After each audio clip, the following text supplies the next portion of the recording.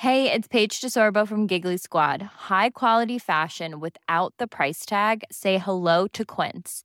I'm snagging high-end essentials like cozy cashmere sweaters, sleek leather jackets, fine jewelry, and so much more. With Quince being 50 to 80% less than similar brands. And they partner with factories that prioritize safe, ethical, and responsible manufacturing. I love that. Luxury quality within reach. Go to quince.com/style to get free shipping and 365-day returns on your next order. Quince.com/style.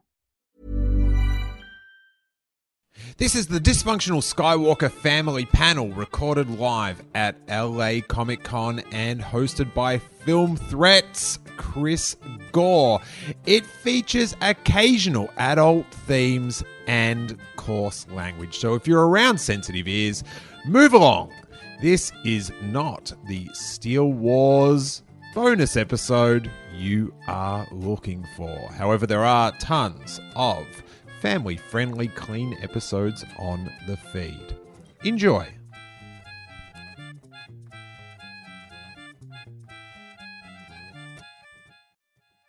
Actually, we're going to start right now. Welcome to Stan Lee's Los Angeles Comic Con 2017. Formerly known as Stan Lee's Kamikaze. Welcome, everybody. Welcome to our discussion of Star Wars. Because everyone here is a veteran of one war. We're all veterans of Star Wars. We all saw it at some time in our youth. Perhaps we watched it in a theater. Perhaps we saw it on VHS in one of the many editions of the films that were released. Maybe we saw it on VHS in the special editions, Laserdisc, DVD, Blu-ray. Bless you. Someone sneezed in the audience. It happens. So all of you here are fans. We're all excited to see Episode 8, The Last Jedi, opening December 15th with the continuing adventures of Luke Skywalker, because when I was a kid, it all started as the adventures of Luke Skywalker. And if you really want to make a deep cut, Luke's Star Killer. So there, look that one up, kids. Look that one up, kids. Your parents know what that one's about. All right, so let's kick this off, because I want to introduce our panel, and then I'm going to introduce my theory and premise for our discussion. So let's start here, work our way down with the great Steele Saunders. Hey, you guys. Steele's a comedian from the far-off land of, what do they call it, your planetary system? I believe it's called Australia, Chris. Australia. They have the mighty kangaroos there. Also joining us, Matt Kyle. Hello.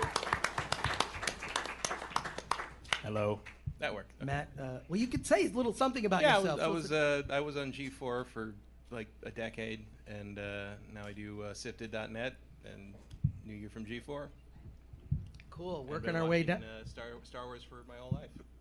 You don't have anything racist to say about where Matt's from? Yeah, just I'm trying to think of something. I'm from I can't. San Francisco, so you can probably, I don't know. I'll work something in later. Okay, also joining us is Chelsea Blackstone from Gemmer.com. Chelsea, a little about yourself. Okay, well, I am a longtime Star Wars fan. Actually have finally gotten the dream job. I work for a collector's platform where I get to talk about how much I love collecting Star Wars, called Gemmer. Great place to show off your collectibles, but totally love Star Wars. Really excited for Episode 8. Great. And also joining us, Tommy Bechtold. Hi. Thanks for having me. Tommy's our returning champion, and Tommy, Yes. Tommy's a comedian. You might have seen him at I.O. West, and that show on ABC that is beloved by many, though I've never seen it. Right. And You're a huge fan. You always tell me that. I am a fan. I am a fan of a show that you're on that I haven't seen. Never seen it. That's okay. It's called The Middle. It's been on for 9 years, so really no excuse on your part. And I'm very happy to be here. My parents say I can stay out as late as I want tonight. Yeah. I'm a big boy now. Been a big boy for a long time. All right. And also joining us, my co-host from the Film Threat podcast, critic and writer, also for FilmThreat.com. Anthony Ray Bench. How's it going, everybody? Hi. And I think that's about it. I can't actually think of anything else to say about you, Anthony. Ouch. Not a word. I can't. Well, I know him, so I have an interesting tidbit. I actually watched, the first time I watched the Star Wars trilogy, I watched it backwards. I started with Return of the Jedi. And I was weirded out that Darth Vader became a bad guy in the second one. It's like he's good. So What was it like when Boba Fett flew out of the Sarlacc? you know what? I honestly didn't pay any attention to Boba Fett. Like, if they didn't have a lightsaber, I could care less. I was like 5 at the time. No, I agree with that. When I was a kid, I had no concept of all the like side characters that everyone loves. I only cared about Luke Skywalker, Obi-Wan Kenobi, and Darth Vader. Yeah. Like Han Solo. They should put some of those characters in these new movies. That'd be nice. And have them talk, actually. Right. It would be nice. And you know what? I failed to introduce myself. I am Chris Gore, sometimes known as That Chris Gore. I do a website called FilmThreat.com, also a podcast called Film Threat. And I am a huge Star Wars fan, having seen the movies in the theater a long time ago. So, yes, in the 70s. Old school. But I have a theory about the Star Wars films and the Skywalker family that I want to test here with this esteemed panel. What? Could anyone not tell that you saw Star Wars in the 70s? Yes, by my hair. I still have my hair. This is the theory that I have about Star Wars, is that the root of all evil is not the dark side. The root of all evil in the Star Wars universe is bad parenting. And we're going to explore it by going through each of the films and then talking about our theories of where things are going to go in episode 8 and 9, and also where things might go in episode 10, 11, and 12. Because we know that Disney's going to be milking this thing forever. There's going to be a Star Wars movie coming out every year, forever. This is what they've told us, and I believe them. And then Milk! Yes, blue milk. Blue milk. Yes, you stole my joke. So let's start with like episode 1. First of all, we have a single mother raising a young child who's forced to work retail. For Watto, a flying creature, he's very mean to him, but he can fix anything. So where did things go wrong here with Anakin? I mean, Anakin is sort of Anakin's kind of the root of where things went wrong. He's a little kid, and he's taken away by strangers to go to school, and they leave his mom behind. Is this where things went wrong? And Steele, we'll start with you, and we'll work our way down. And I want to get everyone's brief opinion on this. And remember, we're going through all 7 of the Star Wars films, and we'll discuss it. Maybe we'll talk about Rogue One as well. So, but what are your thoughts on this? Well, it's not where things went right. Do you know what I mean? Like, you definitely can't say sweet move. Like, when I was a little kid and I wanted to go off with an old dude with a beard and a sweet sword, Mum was not, or Mom, to speak American, she was a little bit more cautious. It was a little bit more, you can be home before the lights come on, the street lights come on, that sort of thing. There was none of this, just go off with the old man. Don't turn back. Mum was like, nah, turn back. Yeah. Do a lot of turning back. So I think that whole thing of just pushes him away, no more contact. You need the mother's love, I think. And you can't have the father's love because he doesn't exist. So should have kept one of them, I think. The father was, if we go with what Shmi said, was maybe a Force ghost, right? Like a Force kind of, because she said the Force I just got pregnant, which, accidents happen. That's the intergalactic pregnancy version of the dog ate my homework, though. It was just like, how'd you get pregnant? The Force. Everybody's Wink. looking at her like, yeah, sure. Watto was looking pretty relaxed that day. That's all I'm going to say.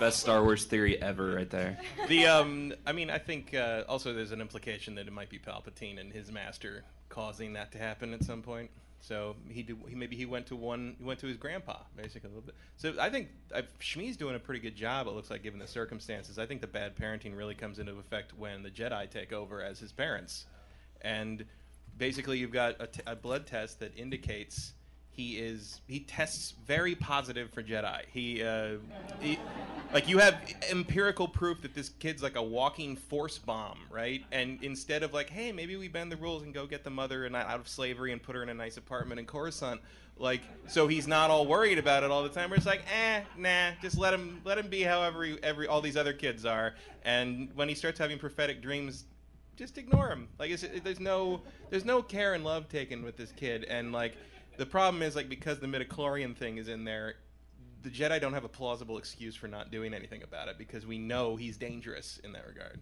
Yeah, but when with a little kid is, here's a sword and a rat's tail good parenting? Never. I mean, they're monks. They don't know anything about how to raise a kid. Look at Yoda, and we got his whole room of kids with swords, just swinging around with blindfolds on. These guys don't know what they're doing. Chelsea, what are your thoughts on episode 1? I gotta say that I think things went wrong when we enrolled the kid in very extreme street racing. I think every adult at that point should have been, nah, you don't get behind the wheel of that thing. You've never tested it? No, you're done. But instead they were like, nah, do it. We'll get you out of slavery by putting you behind the wheel of an extremely deadly fusion reactor and send you hurtling through a canyon. Great idea. But Mom, he loves it. That's a good reason to get to do anything you want. Chris, if you were here at San Diego, you know I come from a shattered upbringing, and was also born under very suspicious circumstances. So I can relate to Anakin in a lot of ways. But I want to go back to the retail point. When I was 16, I got a job at Old Navy around Christmas time. And there was a magician who would come in named the Fabulous Tertulio. He was a party magician, and he would dazzle us with his magic tricks.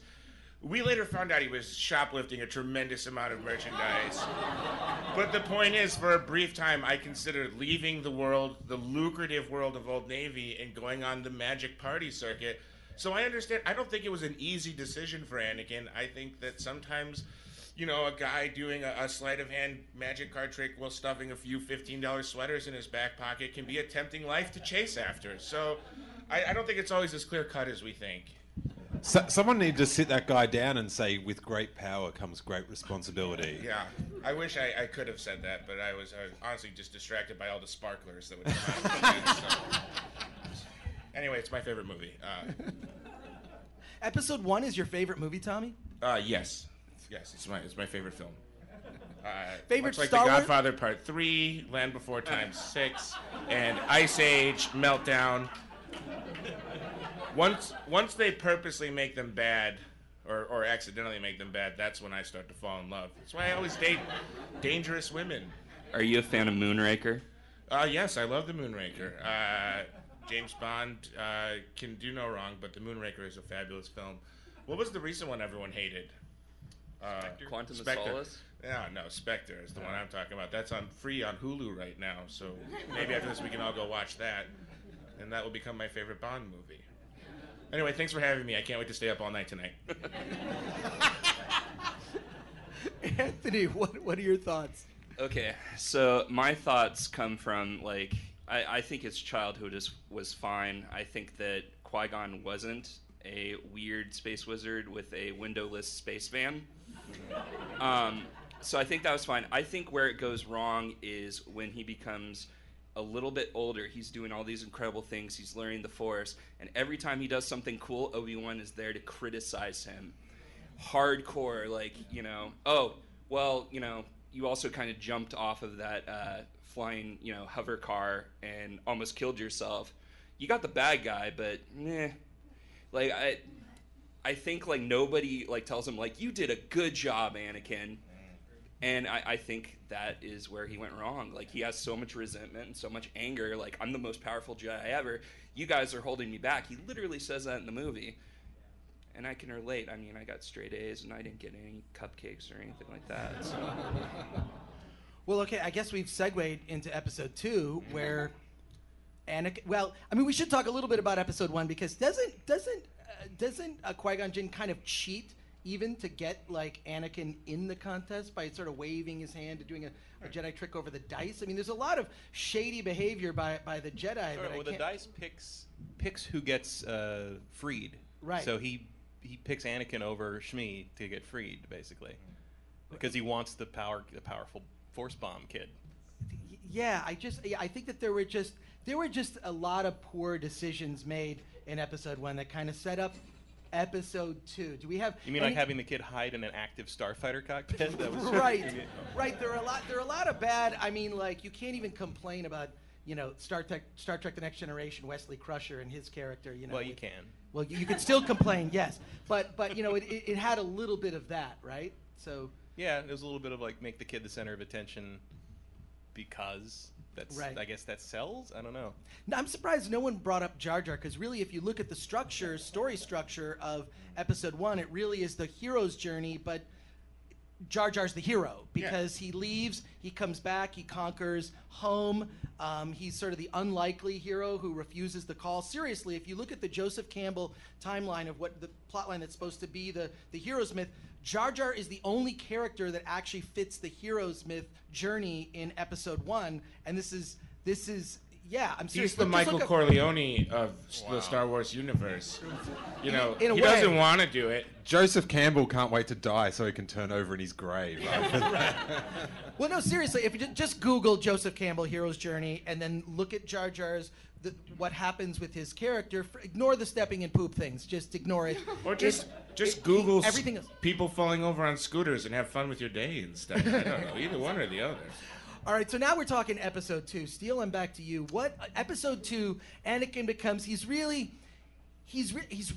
into Padme. Like he's kind of like super. Like if he was on Facebook and Padme hadn't accepted the friend request, he would start sending angry messages like, "Don't I remember I met you. We were 10 on another planet. Yeah. I got you that part for your starship so you could leave and go help your homeworld, and you left my mom there."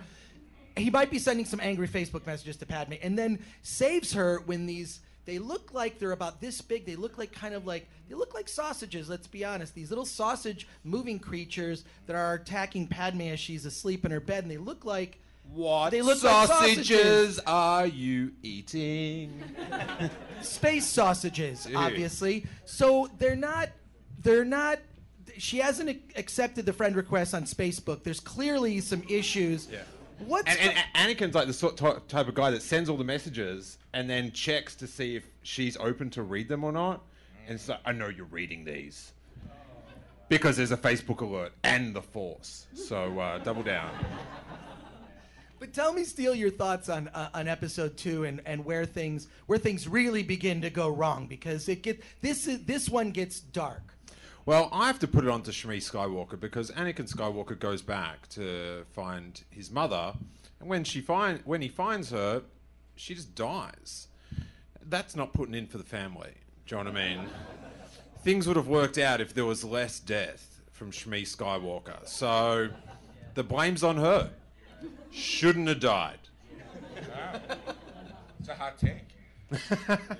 But you mentioned Shmi's death scene, by being something awful happened to her, tied up at that that camp. It was a prelude to the future of unexplainable deaths from ladies in Star Wars.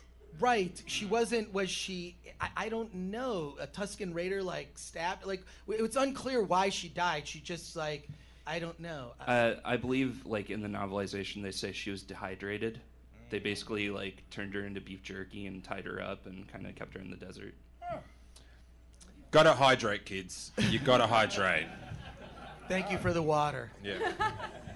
I'm glad they specified to that detail in the novelization, just in case you weren't already sad enough about it. They're like, yeah, right? And how's it, the irony that the family then went into moisture farming?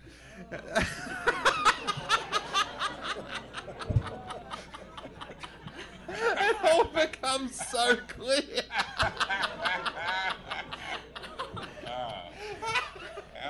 Matt, you you and I have had endless conversations about Episode 2, Attack of the Clones. Yeah, but we never got that dark. Damn.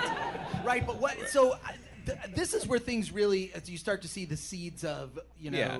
Well, I think, Darth Vader. He's a kid. He's a teenager. He's the hormones are racing. He's more powerful than maybe anybody else in the universe, and like Obi-Wan's giving him no guidance. Like he has no, all Obi-Wan's saying stop, and like the instant reaction is going to be to rebel against that, and you see that as early as the conversation in the elevator going up to Padme's apartment, and I think Obi-Wan fails to appreciate the kid that Qui-Gon comments on in Episode 1, says he gives with no thought of reward, and at heart Anakin does really want to do what he thinks is the right thing or the honorable thing or the heroic thing, regardless of what the rules are. And Obi-Wan can't see really a lot of good in that, and I don't think handles it well. Which I guess ties in with his speech in Episode 4 about how he thought he could be, or maybe that was at Return of the Jedi, where he says, "I thought I could be as good a teacher as Yoda is."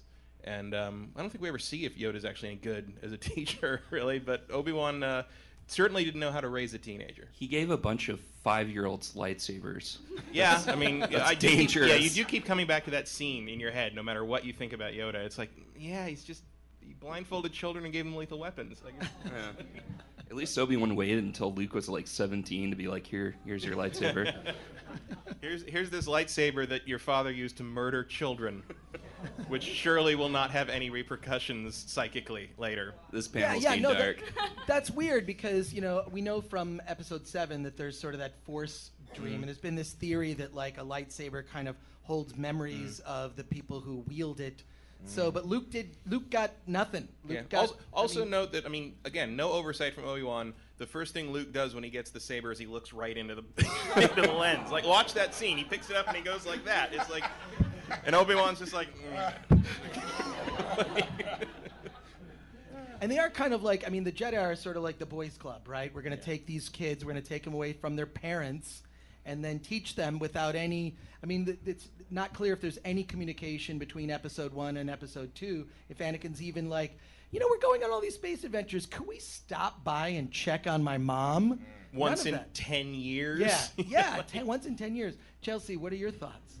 Well, I gotta say, he's starting to show in Episode 2. He's starting to show some signs of not being the most stable individual. As you said, he's the nice guy on Facebook who's going to send you those messages. That's like, hey. Yeah, the White Knight. Yeah. He's going to send you those messages, and if you don't respond within 15 minutes, going to start sending you nasty ones. He's that guy, and so you think at some point somebody in the Jedi Order would go, you know what, midichlorians or not, let's take away the incredibly dangerous glow stick. It's time that we remove the lightsaber, because this kid is not going to do good. And instead they're like, now let's just watch for a little longer. This is getting worse. Maybe if we wait 5 more minutes, it'll get better. And also, in a way, they're kind of space priests. At least from what we know, I haven't read all the novelizations or all the comic books, but Obi-Wan died a virgin. I'm pretty sure that's true. The old comic books kind of imply there was some things going on. Which issues of those comic books are you referring to? Early Dark Horse Star Wars Republic. He had a little fling with a female Jedi trainee that Qui-Gon was not thrilled about, but let him do his thing, let him have his time. And then there was the Clone Wars TV show. Sabine. Is it Sabine? The Satine, Mandalorian. yeah. Sabine's the Mandalorian. No one reported this to Jedi Council Human Resources Department. There wasn't a pamphlet given about like, hey, you're not supposed to. Well, look at that. Episode 3 where he comes to Yoda with like the prophetic dreams or having trouble with like all these, and like basically the response is like, he comes to him with basically asking for a friend. I'm having these weird dreams again, and like the last time that happened, you remember when the war broke out and his mother died, and he almost like ruined everything with Count Dooku, and now you're just like, well, just meditate about it. It's like, no, you need to take an active role, Yoda. Tommy, I'd like to get your perspective on Episode 2, Attack of the Clones. This is, of course, the romantic one. Right. So you came to the right place, my man. Well, I related to Anakin in Episode 2 perhaps more than any other Star Wars film. When I was a teenager, it's no secret, my life was a succession of nightmares, each one darker than the last. And the only way I could cope was by dyeing my hair black, blue, and buying a good Charlotte CD, The Chronicles of Life and Death. It was a 2-disc album. And My Chemical Romance CD. And yeah, I probably was a little too aggressive on AIM. And I think now there's a rule that you never go blue twice on a text message. Like, you got to text once, get a gray response from someone replying to the text. But if you text blue twice, you're a crazy person. And I think that's a good rule to follow. And they didn't have that technology then. So let's remember, this was a long time ago. I don't know if you guys know this, but Star Wars took place a long time ago in a galaxy far, far away. Maybe 10 years was as fast as he could get back to see his mom. It's tough to see moms. Moms can be kind of annoying. They ask you a lot of questions about your friends. Maybe he didn't want to share. Maybe it was easier for him to look inward. And also he had like a really hot chick with him, and maybe he knew his mom would just, moms tend to interfere with relationships. Maybe he thought she would be a burden on that and ruin his chances with Natalie Portman. If I had a chance with Natalie Portman, my mom would be exiled to some desert island right now. Because she would for sure ruin it for me. She'd tell her how handsome I was. And we know, we all have mirrors and cameras. So anyway, Star Wars Episode 2 is my favorite one of the Star Wars movies. Anthony? Okay, so... Normally, being a little extra can be a bit much. But when it comes to healthcare, it pays to be extra.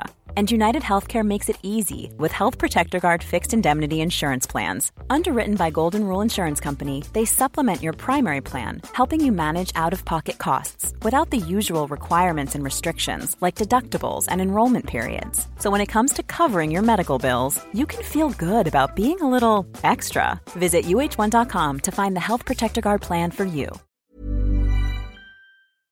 In episode 2, we see that scene with the younglings, and to me, that was just like, all right, those kids are terrible actors, or the Jedi are trained to be emotional from the get-go, like just completely indoctrinated from a young age.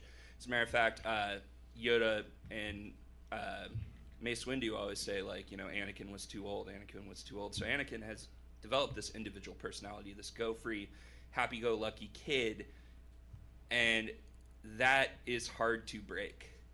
That's definitely hard, to break. They're basically brainwashing kids into doing their bidding, which is really sinister if you think about it. And also, think about how much more Anakin knows about the world than the kids raised in the Jedi Temple. Yeah, and even that's still kind of stunted because he's, only gone off planet to do podcasts. Pod racing. What a life. Pod racing. A very different film. Yeah, and he's a slave. So I think in a lot of ways, when he grows up and becomes a Jedi, he's still feeling like a slave. A retail slave. Yeah, working at Watto's junk shop. Yeah, what this tells us is that retail destroys you. Yeah. Yes, anyone who's worked retail knows it is definitely... Or you get soul-crushing, graphic tees for half off. I don't know, guys. Let's make some lemonade out of these Now, lemons. before we talk about Episode 3, I really just have one question about Episode 2. Why do Anakin and Padme get married at the end of Episode 2? I know she's really sad. He lost part of his arm, and she admitted that she loved him at the thing where they were Because you about have to be get married eaten to by- have a kid, right? Look, people get married for a lot of crazy reasons.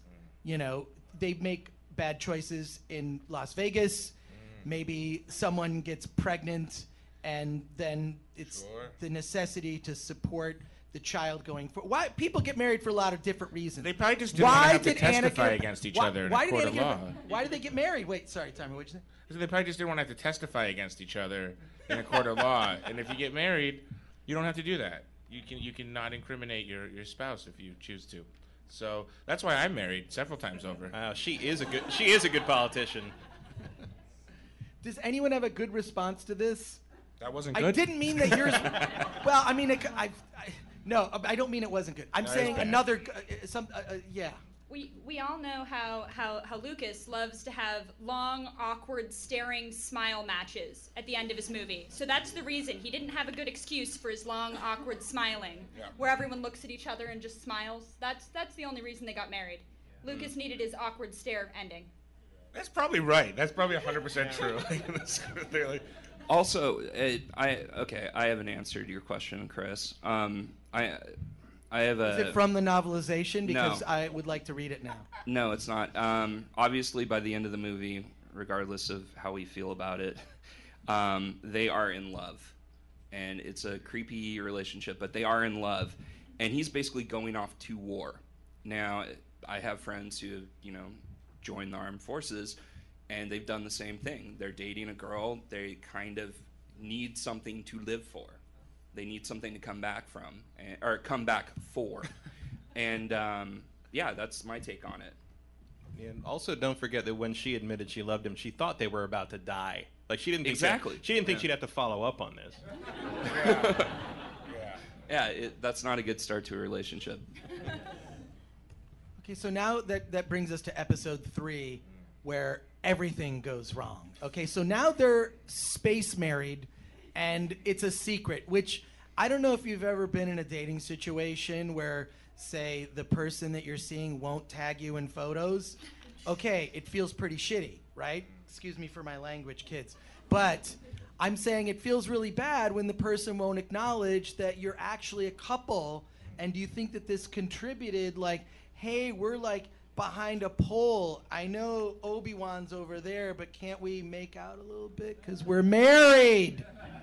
I just don't sort of explain where things go wrong in episode 3. It's just the whole pregnancy thing that it's like, how does not everyone else know that she's pregnant or not pregnant, and is not just like asking about it more? Like, well, it is rude to say to someone, "Are you pregnant?" when the answer is no. I've done it. I'm sorry. My apologies. So maybe they just didn't think to ask. There's a lot of robes in the Star Wars galaxy, so like you can wear very covering clothing. She's wearing like kind of the big Senate robes a lot, so maybe she's hiding it effectively. That's possible too, but yeah. Also, it's all aliens. They don't know human biology. They don't know what we're doing. They don't know what's going on. That's true. They could just think they've got gas or something. I really want like a serious or semi-serious, or I'll take a funny answer to just why. So the relationship is secret. She's pregnant. This is all the seeds of bad things, and So answer to what? Yes. Yeah. Address all of that. Do you think Obi-Wan knows? What would be the happy ending to that? She gives birth to twins that have force powers, and didn't he say like he'll quit the Jedi and they'll go raise the kids on Naboo or something? Yeah, like and that? she shuts that down completely. Oh, okay. She's has a way mission. too career-minded. If you think about this, pretty self-sacrificing, because who wants to move in with the in-laws, really, if you've ever been in that situation? Come on. All right, great. That was the response I was looking for. So this is just, and then Obi-Wan just figures it out. It is pretty much like, I almost feel like in a way, episode 3 is like a really bad sitcom where it's just a misunderstanding. It's just, oops, I thought it was, no. Like one of those? Yeah, Chelsea, what are your thoughts? Well, all of these Jedis have the Force. You think they would have figured it out a little sooner? Like, you got the Force and you're going, you can see into the future and into the past a bit. We learned that in the later episodes, which were the earlier episodes, but continuity. But at the same time, you think Obi-Wan would be like, Anakin, really? Right. Like, every time they come back, I'm just gonna go hang out with Padme again, just hanging out. They're not playing Xbox, I can tell you that. I'm going out with some of my friends to the woods. No, it's not Padme. Don't ask questions. Some of my friends. Yeah. Yeah. I think the Jedi there seemed to be some kind of low undercurrent about the dark side's clouding their ability to use the Force. But even if Anakin's standing next to them in the room, they apparently don't seem to realize that he's incredibly emotionally conflicted and having the prophetic death dreams again. And I just feel there's a I guess that's intentional. Is it intentional that Jedi are supposed to come off like arrogant idiots in that the prequels? Because they really do drop the ball repeatedly. And then when Yoda takes one shot at Palpatine, he's like, "Well, I got to go in exile for 20 years. I guess that's the end of that." It's like there's no follow through from these people. There's no let's just. Mace Windu's the only one who makes any headway against Palpatine, and he gets sucker punched by Anakin in the dumbest transition scene of any character moment I've seen in the trilogy. But Mace Windu, when he finds out about Palpatine being the Sith Lord, no one has taken bad news any better than that. He's just like, oh, yeah, okay. All right, you just go up to the office and we'll check this out. Like, I always thought that was just so weird. Like, was he on medication that he didn't... Like, it seems like big news. Like, I'd be ringing Plo Koon or something. He was on Lexapro, and so he just evened him out. Chris, I have a serious answer for this. I don't mean to ruin the pattern for myself, but I think Anakin Skywalker, like, the problem that why he is so erratic and does things that are seemingly irrational is he has nothing concrete to ever hold on to. Like, he doesn't know where he really came from. His relationship with his mother is completely fractured after he's taken away from her. Then he gets into a relationship with a woman that he has to pretend isn't real or lie. He's constantly lying. He's like, it's kind of to me like the star athlete in like a college football program that comes from like a terrible upbringing and escapes and goes to college, but really has never learned any boundaries or any rules, and then keeps getting in trouble. And they're like, why can't he just play football really well? It's because no one has ever told him or helped him or given him any sort of stability or boundaries or anything. And the people that do are belligerent towards him. Like, coaches are belligerent. Obi-Wan Kenobi is belligerent towards him. Nobody ever tried to just be like a nurturing mentor to him or a father figure in a way that wasn't completely coming down on him. So I think, like, when you get to a volcano, look, it's hot. There's lava there, all right? Tempers are going to... I've been to Hawaii. Passions and tempers flare all over. Of course they're going to fight. And it's like when you finally fight your dad. Everyone here has fist fought their dad, right? No? Just me? Okay. Anyway. Do stepfathers count? Yeah. No, any father. Father Christmas, Father Time. If you... Father Ray at your church if you have to. If you've thrown a haymaker at your father, then you know, like, especially near a volcano, it's going to get nasty. And so I think Anakin is just a product of the system. I think he's a product of the system he was brought up in. I don't blame him, and that's why Episode 3 is my favorite movie. I do like that metaphor a lot, although I guess Palpatine becomes like the guidance counselor who then eventually convinces him to murder his entire fraternity or like with a just sword. start making crystal meth. Like, he's like, yeah, no, you're fine. You're actually good. You're doing everything right. Let's go cook some meth. You found your knack. Yeah.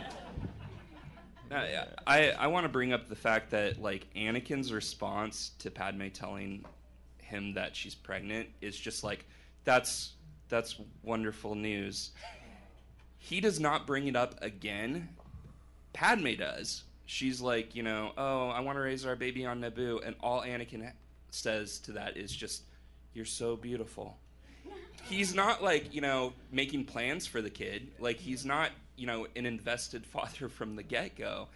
And I think that has to do with, like, he has no idea how to be a normal human being at this time. He's destined to fail as a father. Well, it is a tragedy. Yeah. Well, I have a big question for everyone on the panel, and maybe people here have a response to this too. And if you do, line up front here, and I'll hand you the microphone.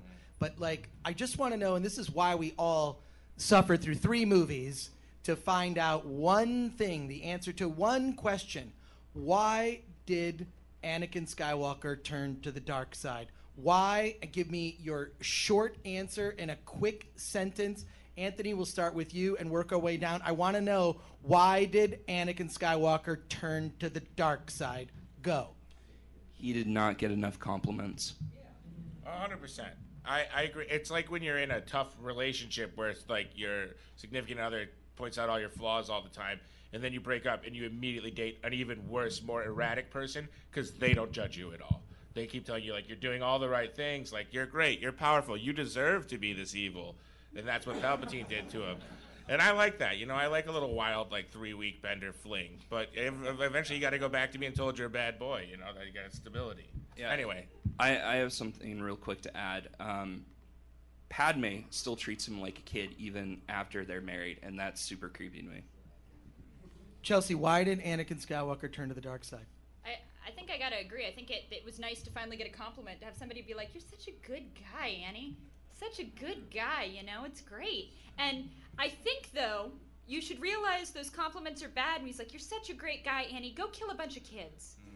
Go kill a bunch of kids." And he's like, "Yeah, that's a great idea. You're right." And instead of turning around and being like, "Nah, I've realized you're not the person I thought you were," he was like, "All right, I'm in." Matt. I mean, my honest answer is because the plot requires him to. That's probably the best answer. But you know, if we want to keep it to in universe, I think I agree with Tommy in that he has nothing else in his life to anchor him, and all he's got is Padme, and he basically throws everything else he has away to save that one thing he thinks he can count on. And it's not a believable character moment where he turns and decides, "Okay, I'll do whatever you want. Go kill all my coworkers of the last 15 years. Great, let's go." But like the idea of throwing everything away for the only anchor in your life isn't an unbelievable one in terms of like kind of the tragic character and the tragic flaw. Like there is a literary history of that. I just don't think it's written very well in episode 3. Steele. Let's be realistic, everyone. If I had the choice of Natalie Portman being with me for the rest of my life and living, I can have that if I ensure that these 3 dudes down here don't make it out of here alive.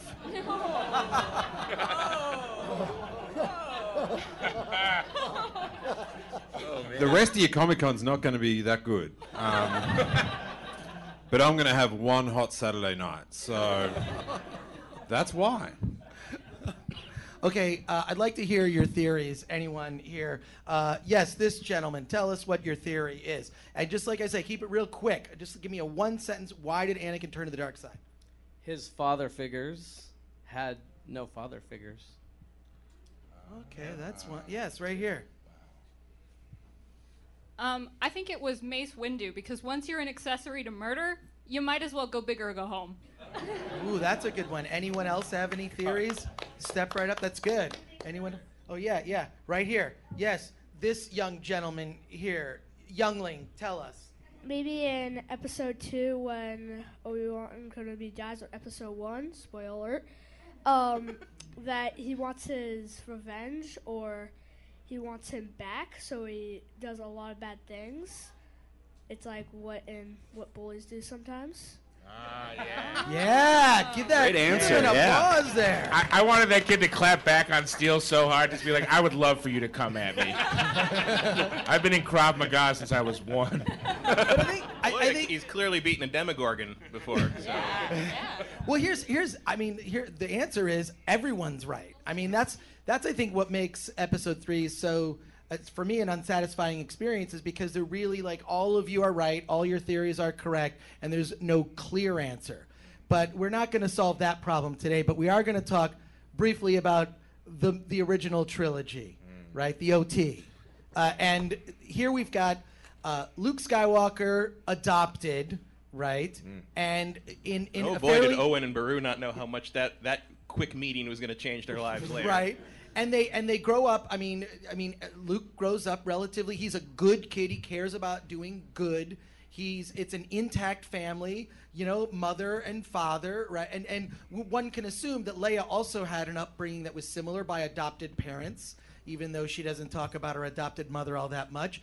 But they're in terms of the characters that are good in the Star Wars universe, Luke and Leia are the most good, and they had the most traditional parenting. And I guess there are no comments that can be made on that unless you guys have something to add. But I mean, I'm just looking at it on the surface. What do you guys think? Just anyone wants to jump in on the panel, because I really want to jump ahead to our conversation about the third trilogy. But any quick comments? I mean, it really is. I mean, if you're just looking at it on its surface, they had decent parenting, they're good people, boom, that's it. I disagree. I think Okay. I think Owen and Aunt Beru were really protective, and I think that takes a toll on kids too. That's true. Okay, all right, that's one thing. I gotta say, Owen and Aunt Beru didn't do a very good job with stranger danger. Yeah. Right, okay, all right. He ran off with a hermit who lives in a cave and took the giant, very deadly glow stick, and then immediately looked into the lens, as we previously. I mean, they did not do a good job with stranger danger. And he kind of pulls a Palpatine, too, by telling him, like, oh, you're powerful in the Force. Like, you're really special. You're not just a little farmer boy. Like, you are, the savior of the galaxy. Come with me. Yeah, it's like, and clearly he's met Ben before, but this is, I guess, the first time Ben's hinted at this. And he's like, yeah, I gotta leave the planet. So why don't you come with me to Alderaan? Yeah, yeah. Luke at no point asks, like, how come the other 14 times I've hung out with you, you didn't mention all this stuff? It's like, oh, waiting for the right time. The right time is when I'm going to take you off planet with me. The stranger danger thing is definitely there. Let's go kill your father. Yeah. Well, yeah. For me, 4, 5, and 6 are a mess. The effects are way too practical. There's no digital dinosaurs added in, or robots that look like they should be part of Pee-wee's Playhouse. Until you get the new VHS, not nude. The nude VHSs are very underground and hard to find. For me, that's why 4, 5, and 6 are my least favorite movies. Well, and it's weird because the whole adventure really is about Luke Skywalker seeing the holographic image of a girl where he looks and says, who is she? She's beautiful. And she's your sister. Yeah, Obi-Wan should have put a stop to that right there. Like, don't get any ideas. She's off limits. But that's why R2 turned off the hologram. Yeah. Because he knows everything. He's just like, nah, dog, cockblock.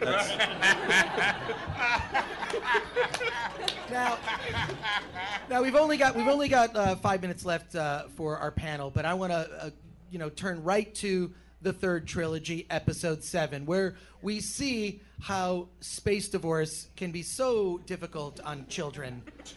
Speaking, of course, of Kylo Ren, who's a fan of his grandfathers, looking at his old sort of grandfathers. I mean, I guess in the Star Wars universe, though, it's kind of like looking at Nazi medals, right? It's sort of like collecting Nazi memorabilia. What? It's the Empire. I mean, it's right? Like, I mean, no, Darth Vader was sympathetic. No. So I want to get your guys' take on Episode 7, and also we've seen that last trailer for Episode 8. I wasn't very excited. Now I'm all in. I can't wait to see it.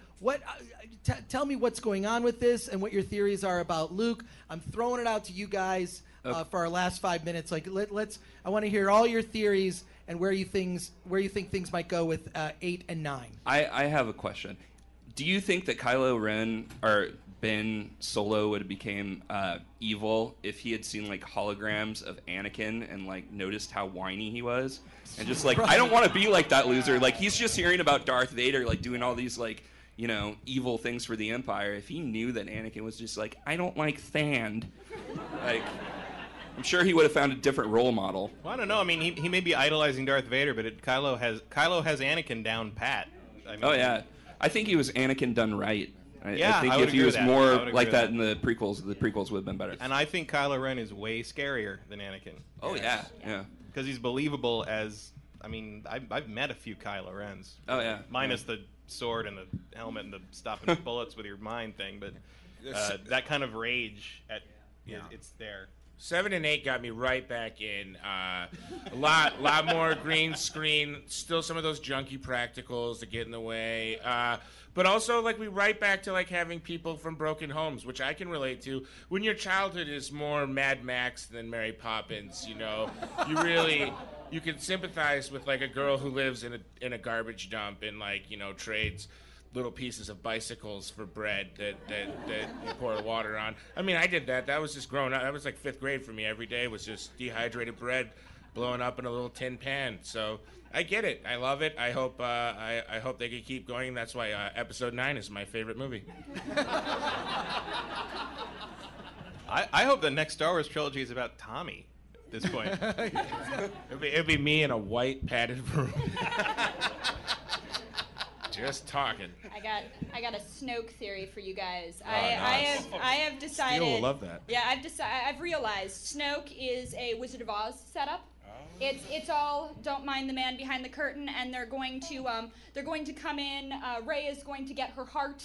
We're gonna get some courage for Finn, and at the end, the curtain's going to draw back, and it's going to be Jar Jar Binks. The Sith theory comes full circle. Woo! That's a very good theory. Steele, you like Snoke theories, but what is your take on the third trilogy and where it's going? Oh, my whole thing with I just can't get over Snoke's, like, the gold robe. That's, like, who cares what happens in Star Wars? We've got this old dude that's falling apart, but he's got this sweet gold robe. He's got gold slippers. If you've seen the Hasbro toy, he's got capri pants. He's showing a bit of calf. That is a practical effect. An old man who loves gold and is falling apart, that's not a leader. No. Yeah, someone like that can't be in charge. I'm sorry, Star Wars, a bridge too far. Well, I want to thank everyone here on the panel. You guys were amazing. Steele, Matt, Chelsea, Tommy, Anthony. I want to thank you. You guys are a great audience here at Stanley's LA Comic Con. Yes, thank you for coming. Cheers. Thank you so much for coming, guys. We got 3 more panels. Panel this afternoon. Just follow me at that Chris Gore, and you'll see the whole schedule. Thank you so much. And if you want stickers, the 4 stickers from my podcast, just hang about. I've got a ton. Thank you, LA Comic Con. Hey guys, I hope you enjoyed such a fun panel, The Dysfunctional Skywalker Family, hosted by Chris Gore, with a really cool lineup. This is actually a series of panels Chris Gore has been hosting at conventions around America, and there is another one on the Steele Wars feed from San Diego Comic-Con this year that is posted on July 26th. So if you want to hear a total different take on that topic, it's super funny, and the lineup's a little bit different. Check that out. And if you are a Chris Gore fan, and why not, he is on the live episode of Steele Wars recorded at Meltdown Comics' Nerd Melt Theater, episode 135, with the hilarious Jenny Nicholson. So some extra listening for you if you enjoyed the previous hour. You can follow us at Steele Wars on Twitter, Facebook, and Instagram. And if you enjoyed the episode, give it a retweet, share it around, pod it forward, as it really helps spread the word. And may that force be with you. Hey, it's Paige DeSorbo from Giggly Squad. High quality fashion without the price tag. Say hello to Quince. I'm snagging high-end essentials like cozy cashmere sweaters, sleek leather jackets, fine jewelry, and so much more. With Quince being 50 to 80% less than similar brands. And they partner with factories that prioritize safe, ethical, and responsible manufacturing. I love that. Luxury quality within reach. Go to quince.com/style to get free shipping and 365-day returns on your next order. Quince.com/style.